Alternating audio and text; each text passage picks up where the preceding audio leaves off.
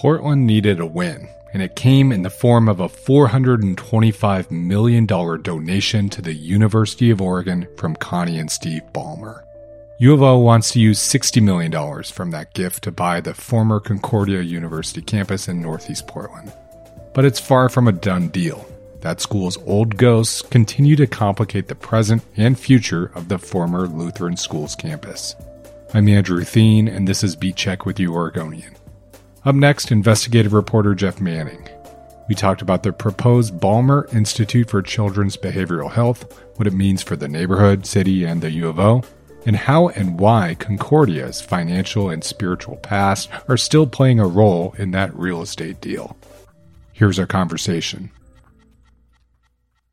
Jeff Manning, thanks for coming back on the show. My pleasure, Andrew. So, Jeff, maybe we'll start with something that was widely hailed as good news, because there's not a lot of that happening in the world or in Portland, Oregon these days. So we'll start with that, which, can you take us to how the University of Oregon started becoming interested in the Concordia University property? Well, they landed another multi-billionaire in Connie and Steve Ballmer. Connie is a U of O alum, former trustee, and the Ballmers came up with $425 million.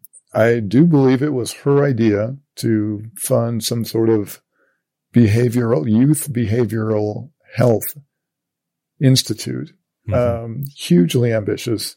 Michael Schill is really great at cultivating these relationships. They found this mutual interest, and it's really ambitious and, hopefully groundbreaking and successful in coming up with all sorts of therapies. You mentioned a couple of things I want to hit on there, Jeff, because at one point I was a higher education reporter for the Oregonian, and the big question looming over everything, this was in 2015 or 16, was when is Phil Knight going to make another big gift to his alma mater? But the lesser question that was percolating was the Ballmers, Connie and Steve Ballmer. Steve Ballmer is now obviously the owner of the Los Angeles Clippers, the former Microsoft CEO, right? Bill Gates's That's right. right-hand man at one point. The question was basically, when will they decide to open their wallets in a major way for U of O? And they did. And it's interesting that it's this youth behavioral health center. Yeah, it is. I mean, it's interesting that a couple of multi-billionaires stepped up besides Phil Knight and made a donation that has nothing to do with sports. Like I say, I don't pretend to understand the scope of this thing, but it is, vast, and they are not ruling anything out. That this is enough money that they're going to be able to have a permanent staff of academics and administrators, guaranteed. This is not one of those things where it's contingent on bringing in more money, mm-hmm. Or something that the Ballmers will match. They just gave them the money, and I'm sure that they have some really high expectations. It's a real credit to the Ballmers, I think, that it is something this ambitious and so timely. Jeez. Yeah. Before we get into some of that, I guess a little bit more background here. Connie Ballmer, not just any trustee, right? She led the presidential search committee that ultimately hired Michael Schill as president down in Eugene. So she's obviously been very involved for a long time in her alma mater. No doubt. A very activist person. I've never met her, but she just seems to be have all the right motives and very generous. And for the U of O, it's a great thing. Not only is this institute potentially, groundbreaking, it gives U of O a really substantial Portland campus.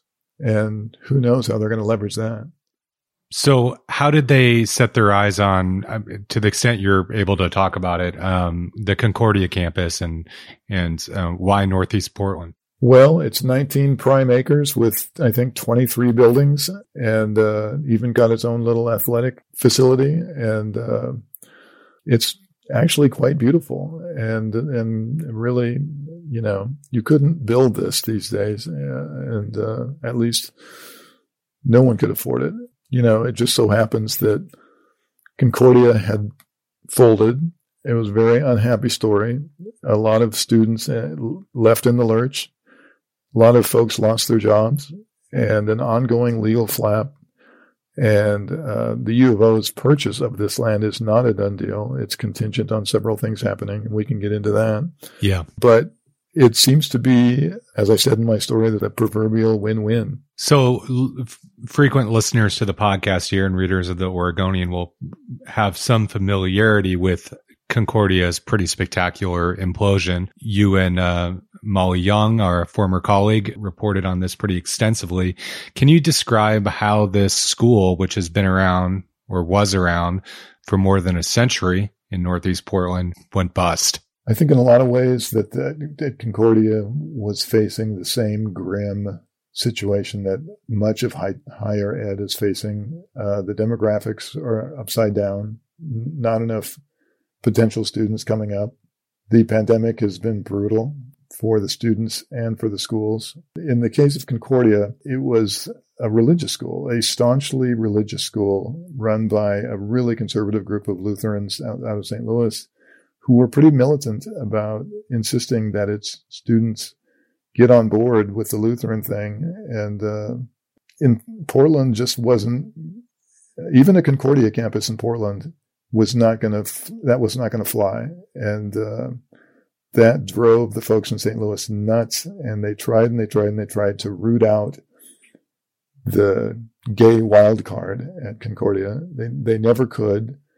As much as the continued financial problems at Concordia played a role, and that was a major factor. The cultural differences between Portland and St. Louis also played a huge role. In the end, February 2020, out of nowhere, as far as the students are concerned, the administration announces we're shutting down. Right before, COVID kind of upends everything. And right after, as several students pointed out to me, right after the deadline for tuition reimbursements. Oh, funny how that works. So you laid out kind of the cultural differences. People who may not be religious or may know a little bit about the Lutheran faith. I mean, there's two separate branches, right? This is a different, one that might be a little out of step with progressive Portland. But can you talk about, and this is going to factor into your recent reporting on U of O's deal and how it's not a done deal. Can you talk about this company Hot Chalk and how exactly they became involved with Concordia and what they did? When Concordia's enrollment started to decline, they launched on this campaign to bring in new students, and the way to do that was online. They built up this graduate education program and other graduate programs, catering to people who were not necessarily in the Portland area. They were older and they were in their careers, and they just needed an additional master's or what have you to go further in life. And Hot Chalk was the technology contractor that gave them the platform to do that. And, Hot Chalk became so central to Concordia's continued existence that at times it was unclear who was running the place, Hot Chalk or the Lutheran Church Missouri Synod or the administration at Concordia. The administration at Concordia was very strange. Michael Schill at U of O, He is U of O, right? That's generally the case with a big mainstream college. Concordia had their administrators were so deferential to St. Louis that it was hard to even see that they were much of a factor. When push came to shove, it was St. Louis calling the shots. St. Louis and the financial arm of the St. Louis-based church, which had loaned Concordia Portland a bunch of money, that were calling the shots. So that's the way it went. So it's such a complex story that you reported on a lot of these private colleges or online colleges, or even in some cases public entities getting into hot water with online education. All of this is wrapped up, as well as the kind of the cultural difference from the perspective of the church to the Portland wing. Now, how does that still play a role as we're looking at what we already set the table for, what most people in the city of Portland are pretty excited about, this potential partnership between the Ballmers and the university. How are all those previous factors still at play here? I wandered off on a tangent there on my last diatribe. Hot Chalk was sort of left in the dust when Concordia closed. They claim they're owed $300 million. And they have gone after the extension fund, the financial arm of the church, and the church itself in St. Louis. You owe me money. You owe me huge money. You just can't walk away from that. So they have become a factor in this transaction. In the U of O's proposed purchase of Concordia, Hot Chalk is determined to play a role. They are not going to walk away. They want some money. They filed what is known as a lis pendens against the property, which basically is notice to the U of O that, or any buyer, that this property is wrapped up in litigation. And if you get involved, you're going to get sucked into that litigation. And generally that is enough to scare off any buyer. But the U of O is sticking by their guns, and they're confident they can make this happen. Yeah. I mean, that's essentially a buyer beware, right? But in this case, you've got the self-titled flagship university of the state and one of the wealthier couples, affiliated. I guess, is that kind of, do we get a sense of whether they're just figuring we've got this because we are the University of Oregon and we are the Ballmers? I have visions of Puddles, the mascot, showing up in the offices of Hot Chalk and shutting them down. Hot Chalk has no standing to kill this deal. But they can complicate it, and that's what they intend to do. There is another wild card here that is even more interesting that has emerged. Yeah. There are two entities here. There's the St. Louis-based church, and then there's its financial arm. The financial arm is the one that loaned a bunch of money to Concordia, right? Mm-hmm. And everyone has been assuming this whole way along that the extension fund and the church are essentially one and the same, that they are on the same page, always in agreement. So what has emerged now, as I said in the story, is that the extension fund wants to do this deal. They really want to sell this campus to U of O. They're the ones that negotiated the deal with U of O. Mm-hmm. But there's a problem. There's the church has a right to re-entry, which means if the campus is used for anything other than a Lutheran-based higher ed institution, then the church has the right to take back that property.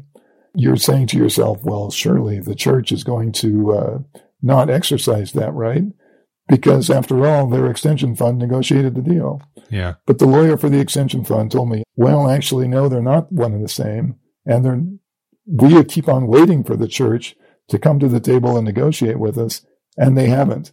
And I said, well, are you serious about that? I mean, and he says, yeah, there's this myth that the church is the puppet master that's calling all the shots. Mm-hmm. They're not. These are separate organizations with separate boards of directors. Is that a problem? According to the U of O, in the documents that they prepared for their board of trustees, they will not go ahead with this transaction unless they get the explicit, sign off from the church. They don't have that. Wow.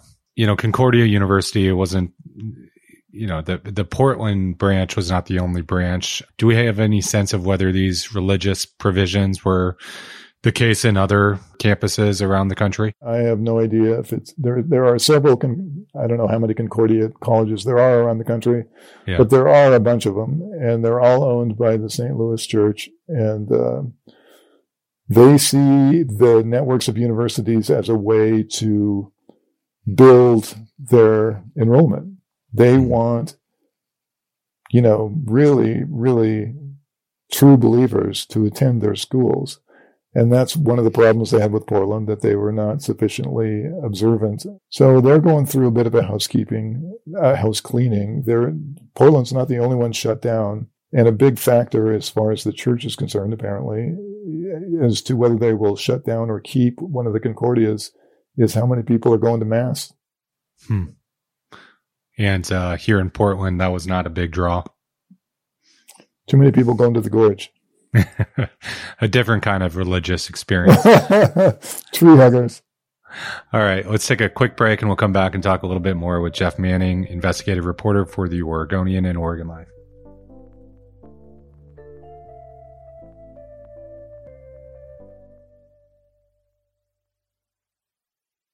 So, Jeff, we've kind of laid out in the first part of the show how this really vital piece of property, which is in a neighborhood that's named the Concordia neighborhood, is still kind of in limbo. It seems like there's other shuffling of the decks, so to speak, that could be happening here. A nod to our colleagues at OPB. They had reported that the U of O's programs in the White Stag building downtown may be eventually moving out to this Concordia campus. There's a lot more at stake here than we can even cover in one episode. This is a major win for Portland, a much needed win when they can't seem to get anything right. That this institute could be a fairly major employer and a sort of catalyst for other development along the same lines. It is a great thing. There's also this practical benefit to the U of O that they suddenly have a lot of space in Northeast Portland to expand, and who knows how they'll choose to do that. But as you said, OPB got the news first that apparently its outpost in Old Town will be moved out to the Concordia neighborhood. Given the problems in Old Town, hard to blame them for wanting to move out. They moved those facilities into the former White Stag building in a different era. It seemed like when everything was gentrifying and, inject a couple ambitious land developer or real estate developers with their good friends at Prosper Portland. And soon enough, you're going to get $500,000 condos. And that just has not happened in Old Town. It hasn't happened in a lot of places around the city. Downtown and Old Town have fallen on hard times.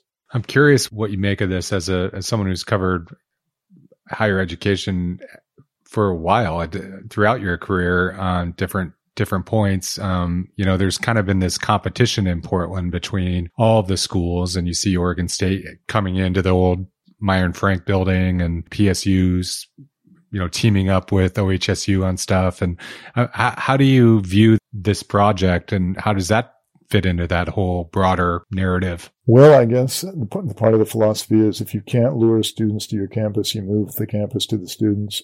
And yeah, there has been this sort of Portland sweepstakes among Oregon colleges. Linfield moved much of its nursing operation, nursing school up here. Everybody wants a beachhead in Portland. And the White Stag building in Old Town, as we just said, had all sorts of issues, and much of which were out of its control. So this is way more space in, arguably a much more attractive space, gives them some wiggle room. Most of the other colleges have leased out office space somewhere and are converting it to classroom. And this was actually probably going to feel like a college because it was one. Do you get a sense of how people are feeling down in Eugene and Johnson Hall, like Michael Schill and his top brass? I mean, he's stuck it out after there's been a lot of turnover that you reported on, and Rich Reed and myself and others of other kind of the carousel of leaders down in Eugene. And now, in the last few years, you've had these mega projects focused on big things, from the Phil and Penny Center for Accelerated Scientific Impact, and now this Balmer proposal. How do you think the mood is down in Eugene? Well, I think it's good. I think that I'm sure that there are some locals who feel like, wow, this is a huge threat to our bread and butter. The U of O. Where does it stop? But I think it is undeniably a great thing for U of O to get involved in a project this large and prestigious, and to solidify your relationship with the Balmers. It seems like a good situation for them. I think that every college, just like every newspaper, needs a benevolent billionaire these days, and they've got several down in Eugene. Yeah, it should be noted that the Balmers have been involved at U of O kind of behind the scenes, maybe not as out front, the Pathways Oregon scholarship program that's gives high achieving Oregonian students who come from very low income backgrounds full ride scholarships. And I know that's something that was a passion project of Connie Ballmer as well. I'm curious, what's your hunch here? Does this go sideways or does this happen? No, I think it's going to happen. I think it definitely is going to happen. And the U of O folks are confident that regardless of what happens with Hot Chalk, that is a relatively small problem that the Extension Fund has basically vowed they will solve. Mm-hmm. And it was fairly hilarious. The Schwabe Williamson lawyer who was representing the U of O sent us a message saying exactly that, but also saying that, and by the way, we're sure that the good folks at Hot Chalk, in the interest of the society and where we are now, and the greater human good, that they wouldn't stand in the way of this transaction.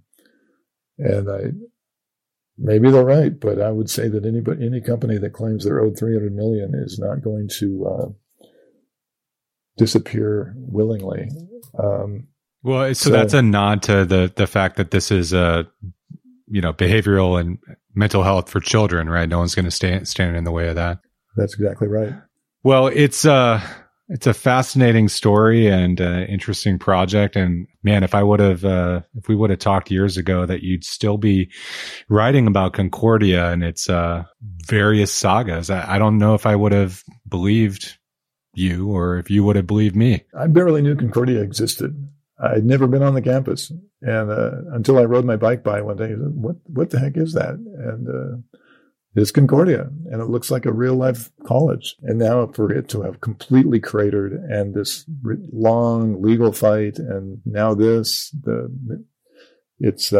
fascinating. And Concordia is the gift that keeps on giving. And it's certainly a gift, I can say, as going back to the kid front, during the COVID, the last 2 years, it's a great place to walk around because it's vacant. You can have your kids run around, sing and dance on the stage in the amphitheater outside. It's gotten me through a lot of tough times in the last 2 years.